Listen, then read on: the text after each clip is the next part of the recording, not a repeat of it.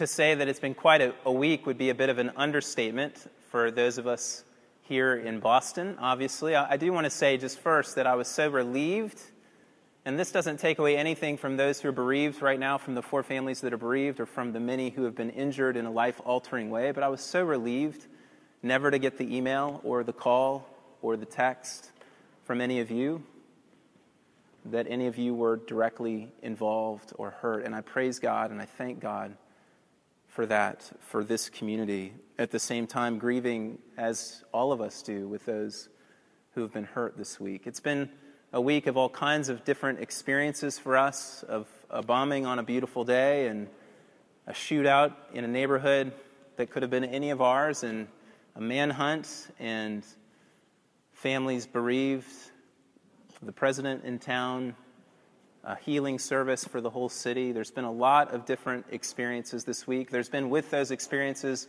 a tremendous amount of different emotions, from beginning with shock and disbelief, I think, for most of us, to a sense of anger and frustration and confusion and chaoticness, disappointment, sadness, grief, maybe just numbness in the midst of so many graphic images and videos and so on. And that's where we come tonight, from all of these places, all these experiences and all of these emotions. And what I want to do with you in this time briefly this evening is to reflect on, so how do we as Christians live in a world like this? How do you and how do I live in a world like this? And granted that, again, we've been affected by this in different ways. I think we have to acknowledge that, and yet we've all been affected. And so I want to offer something that I've reflected on out of 2 passages, kind of ping-ponging back and forth with one another in thinking about this time together with you. One is from Romans 8 that we had read, in that great passage where Paul gets to the height of Christian hope. And the other is from Psalm 62, the psalm that we had read to one another this evening, a psalm of refuge in a God in a world of trouble. And I want to bring out 3 things, 3 ways that we might go forward faithfully as the church, as God's people, in the midst of what we've just walked through, what we're continuing to walk through as a community, a larger community here in Greater Boston, and particularly how we would do that as followers of Jesus who, in this season of all seasons, are celebrating God's victory over sin and evil and death, and we're proclaiming the resurrection. So how do we do this in this world? 2 of the things that I want to say come directly out of verse 23 of Romans 8. And not only the creation, but we ourselves who have the first fruits of the Spirit, that is, the first fruits, the taste of the resurrection life, groan inwardly as we wait eagerly for adoption as sons, the redemption of our bodies. We groan inwardly because the world isn't right. And what happened on Monday with innocent people dying, with innocent people being changed forever, with bombs going off in a public place that was meant to be a time of celebration, this isn't supposed to be. This isn't the way the world is supposed to be. And so we groan. We groan inwardly.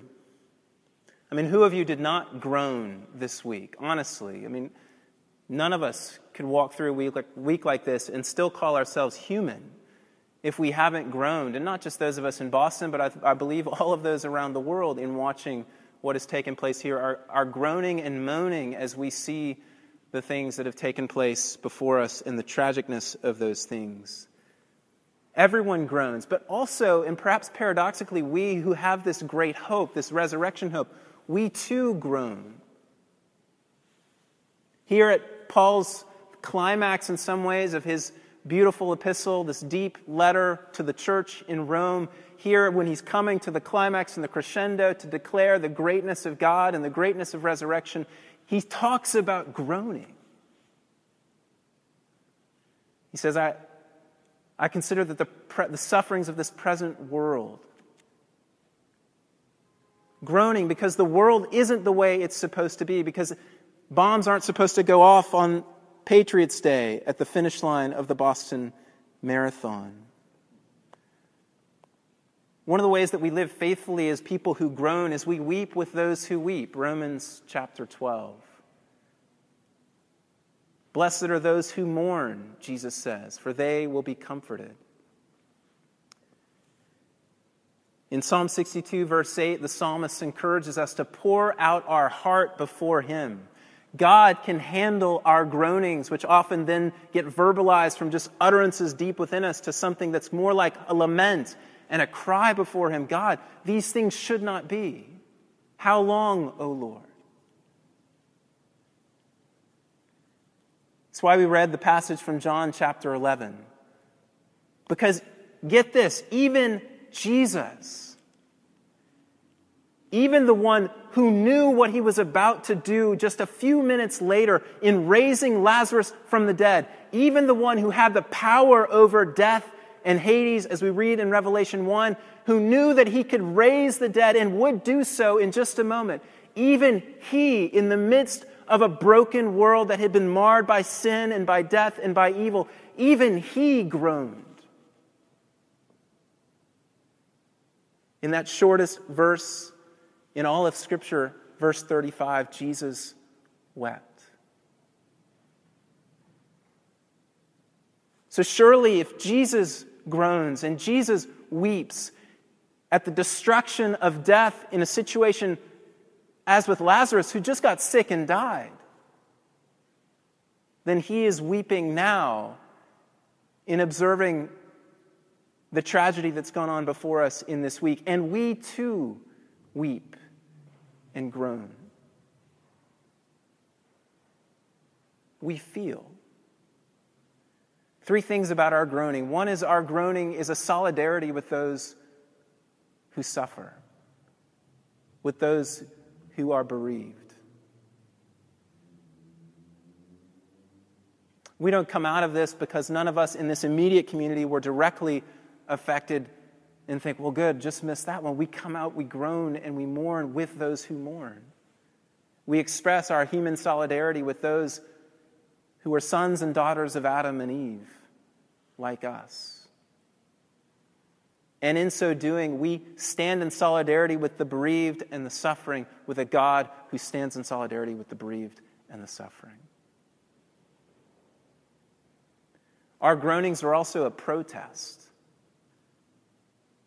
At their core, they're a cry that things should not be this way. Things don't have to be this way. Things weren't meant to be this way. And we protest against evil. We protest against the rulers and the authorities and the powers in this present world, in this dark world, against which our anger and our rage this week should be most directed, more than simply two brothers, but at those powers that were at work in and through their agency this week.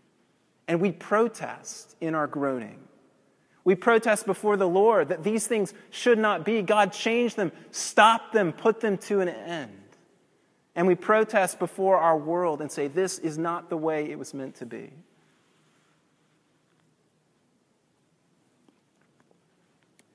And our groaning is also a cry. It's also an intervention. Isn't it interesting that Paul says we groan here in verse 23, along with all of creation that's groaning because things aren't the way they're meant to be. And then he links that up in verse 26 with the Spirit who intercedes with groanings too deep for words. As we groan, as we feel humanly all that has taken place in this week, and as we've been affected by that, we also come in between. We carry out a priestly function to stand before God by His Spirit with our groanings and cry out for His mercy to be displayed in the midst of such tragedy, for Him to shine brightly in the midst of such darkness.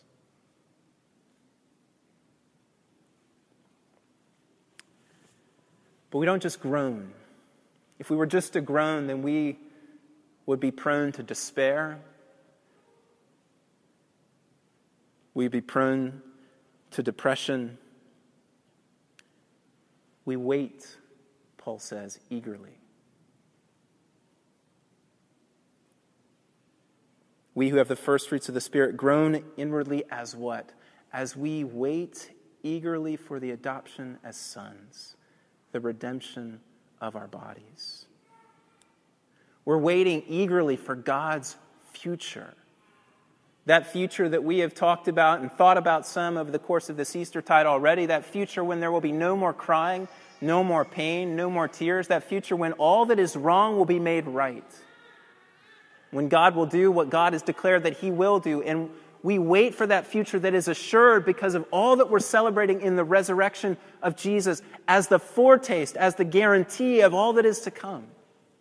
And so we wait eagerly for God's future in a week like this. And we wait for it all the more desperately, don't we, in light of events as tragic as these. Something about the tragedy, something about the things that we've seen all week long should deeply tap into our cry, "Come, Lord Jesus. Come and make everything right. Come and fix the mess that our world so often is. Come, Lord Jesus, and make this right and good, as you have promised to do and as you have begun to do." Psalm 62, "For God alone my soul waits in silence. From Him comes my salvation. He only is my rock and my salvation, my fortress. I shall not be greatly shaken. For God alone, O my soul, wait in silence.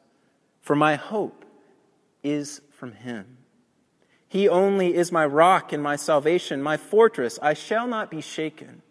On God rests my salvation and my glory. My mighty rock, my refuge is God." Our hope,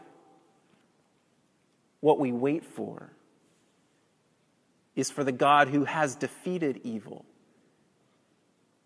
in the cross and in the resurrection of His Son Jesus, and the God who will eradicate evil in the coming again of His risen Son.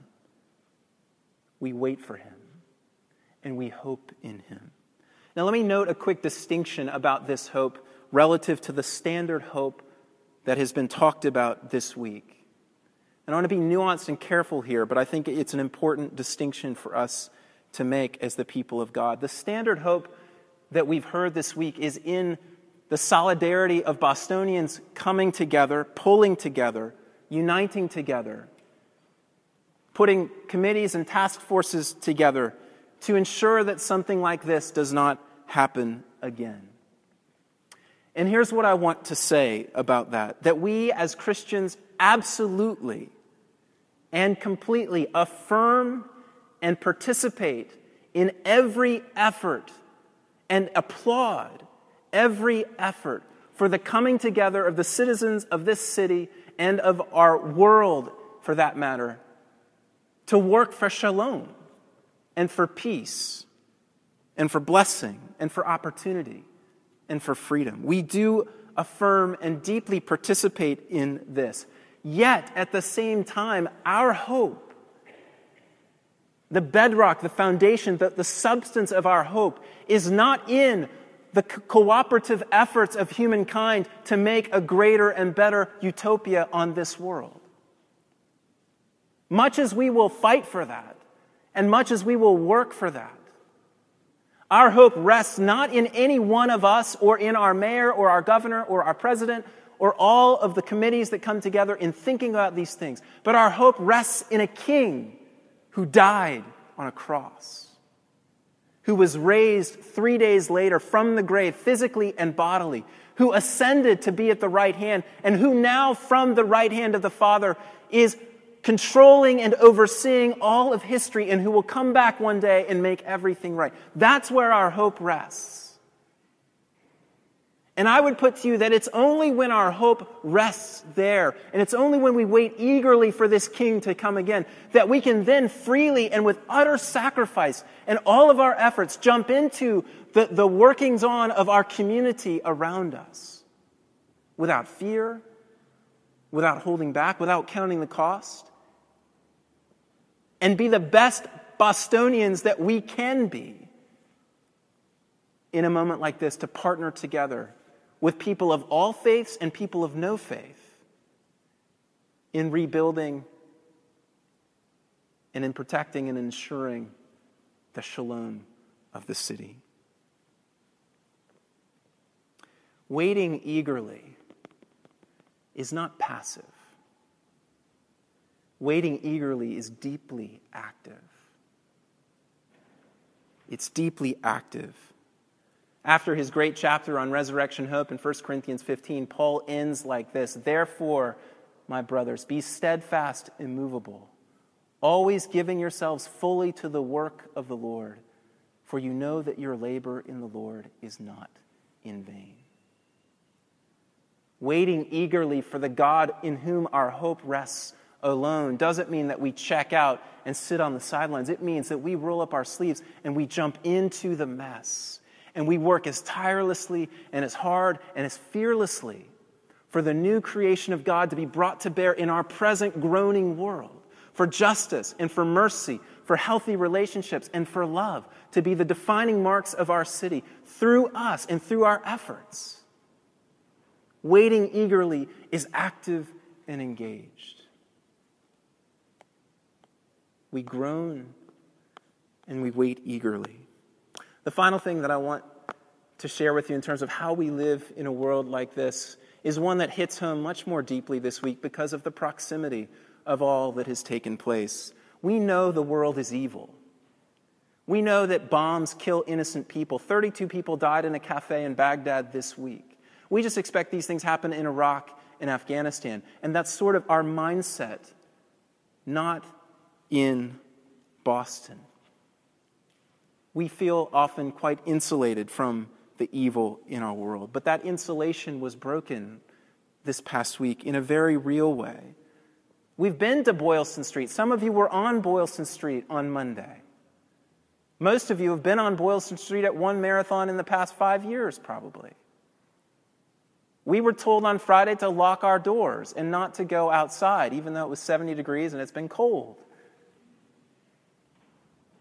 We felt. I talked to somebody yesterday, not part of this community, so we've been down there so many times, and the implication of that for all of us is it could have just as easily been me or you. And we felt the fear of Friday and a manhunt going on in our city and somebody who was violent on the loose unaccounted for. And who didn't confront our own mortality this past week? Who didn't ponder in a more poignant way than perhaps we have for some time the fragility of human life and of our own lives? In the reality of a world like this, where evil exists and rears its ugly head, the possibility of premature death is quite real. How do we handle that?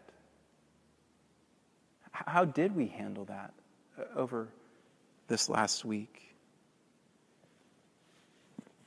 Psalm 62, trust in him at all times, O people. Pour out your heart before him. God is a refuge for us.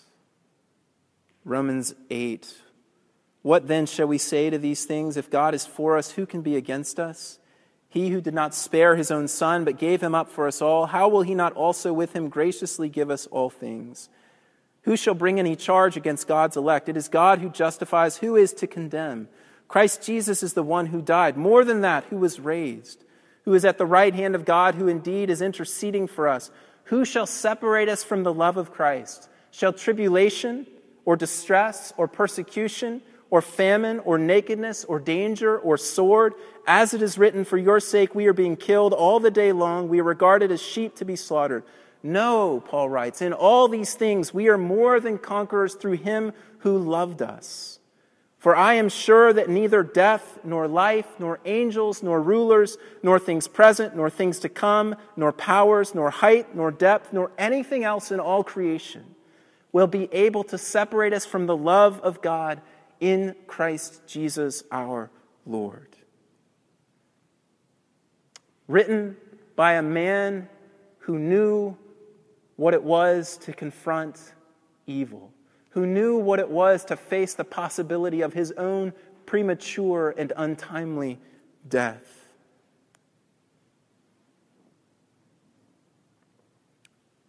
We trust.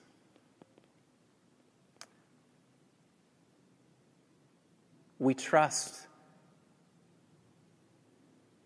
We trust in a God who is our refuge and our shelter. We trust in a God who has overcome death itself. And we cling to him in a world like this. The feelings that we have had over the past week drive us to confront our own fears. And as we do with words like this, it drives us to trust in him at all times. Not one of us is guaranteed tomorrow. Not one of us is guaranteed next year.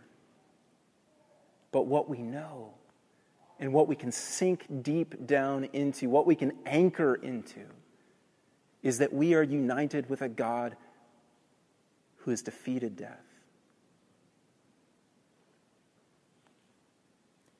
Jesus said to Martha, "I am the resurrection and the life. Whoever lives and believes in me will never die." Do you believe this?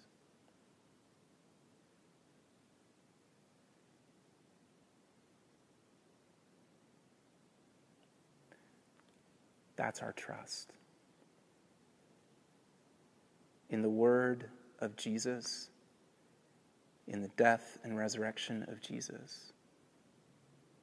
And with that kind of trust, we can move forward groaning